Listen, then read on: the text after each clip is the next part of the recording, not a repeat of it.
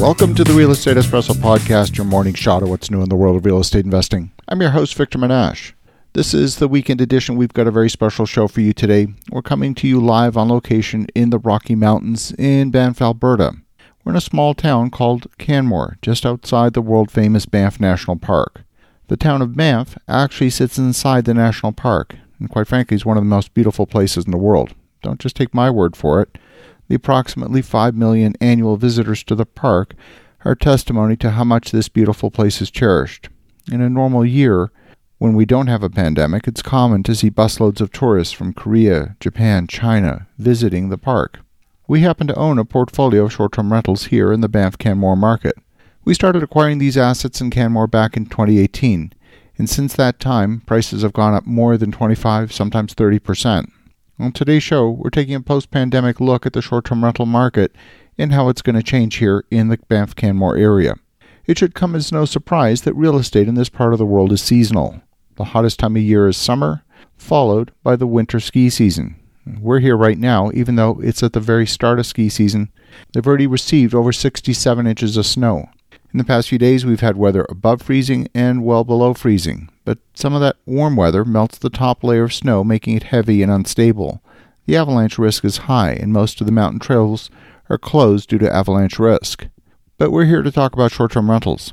Lots of people have purchased property to have a second home for occasional use, and then chosen to rent their property in the short-term market using platforms like Airbnb and VRBO to help subsidize the cost of ownership.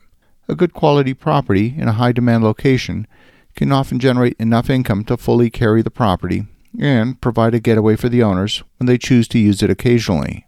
The price to be paid for a vacation rental is a function of supply and demand. Now, we're in a strange period right now where some vacation rentals are overperforming and others are underperforming. Some destinations are predominantly driving destinations and others are clearly flying destinations. The typical cabin on a lake within an hour or two of a major city is predominantly a driving destination. You're not going to get many tourists flying in from Germany or Korea to rent your specific cottage 3 hours away from a major hub, but you will get local people renting your place coming from the major metro area only a few hours away. Some places like Banff get their visitors locally from a 3-hour driving radius. You've got two major cities within driving distance. You've got Calgary and Edmonton. And the largest of those two cities is a little more than an hour away. Having a major airport only an hour away and being one of the most beautiful sought-after places in the world, this particular location attracts a huge number of visitors by air. If you compare that with other destinations, like city destinations, Rome, London, Paris, these cities get the vast majority of their visitor traffic by air and not so much from local traffic. Places like Bali get all of their visitor traffic by air, and none of it is in driving distance. In the past 2 years, air travel has obviously been impacted dramatically. In particular, international air travel has been impacted.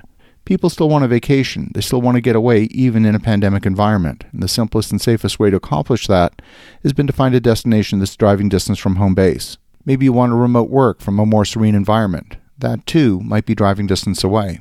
The pandemic has shifted the demand patterns dramatically, but only temporarily. So many people I know are itching to travel back to Europe. They will book either a trip to Paris or a week at the cottage by the lake, but probably not both. If you own a vacation rental in Bali, you're experiencing close to zero revenue for the past 18 months, and that situation is going to persist for at least another 6 months. If you own a short-term rental in Rome or London, you're probably surviving, but getting a much lower nightly rate because the demand isn't there to support high prices. If you own a cabin by the lake near a major metro area, you're probably charging over $500 a night for peak periods and experiencing revenue far beyond your wildest dreams. But I'm here to tell you that's all going to change again. In our case, we own a portfolio of short-term rentals here in Canmore, a few minutes drive from the national park. Now, since there's a moratorium on new development inside the national park, this small town is the destination of choice. The town of Banff itself, which is inside the boundary, has become so commercial with so many visitors that I frankly find it overly commercial. And back in 2019, here in Canmore, we were experiencing nightly rates over $700 a night for our units in the Canmore market. That demand was coming from a combination of both international air travel, domestic air travel, and local driving traffic. And during the pandemic, we had to adjust our pricing. We tweaked our product offering to make sure we had the best offering in terms of cleanliness and amenities in the homes, and we managed to maintain a very high occupancy rate. Even during the slower seasons, we were able to maintain occupancies near 80%, but the nightly rate was almost half of what it was in 2019. But still, the business has survived. Property values have gone up again, as they have in much of North America, and we continue to see demand for these rentals. Short-term rentals in many cities skirt the zoning regulations, and many owners are unaware that their property is not approved in the zoning for short-term stays. Hotel zoning is not the same as residential zoning, and that's for a good reason. Hotels are transient, residences are not. These two flows generally don't mix well together. Just ask anyone who lives in a place like Venice, Italy. On a hot summer day, there are more tourists than locals. And while tourists are welcome, they don't treat a place the same as they would their own. Eventually, the residents get tired of the parties and the revelry. They would rather have a quiet enjoyment of their own home. Some cities have tackled the question of short-term stays in their zoning code, or they've implemented special regulations to govern how short-term rentals are to be managed. Canmore has used the zoning code to do it. If a property is zoned residential, then short-term stays of less than 28 days are prohibited. The property owner will get fined if they rent in the short-term market. But there's two other zonings for vacation and tourism where short-term stays are permitted. And we take care to acquire properties that are only zoned for tourism or vacation. If there were no constraints on the number of vacation rentals entering the market, then anyone who buys a property would be incented to rent it out in the short-term market. But eventually, the laws of supply and demand will reach an equilibrium, and that dictates that prices will fall to the point where everyone's barely making ends meet. That's the proverbial race to the bottom. We always want to stay out of the race to the bottom and only invest in those locations where there's a sustained excess of demand and shortage of supply. And that's why we're here in this particular market. That's turned out to be a good decision pre-pandemic. It's turned out to be a good decision in the pandemic, and we're confident that's a great decision post-pandemic. As you think about that, have an awesome rest of your day.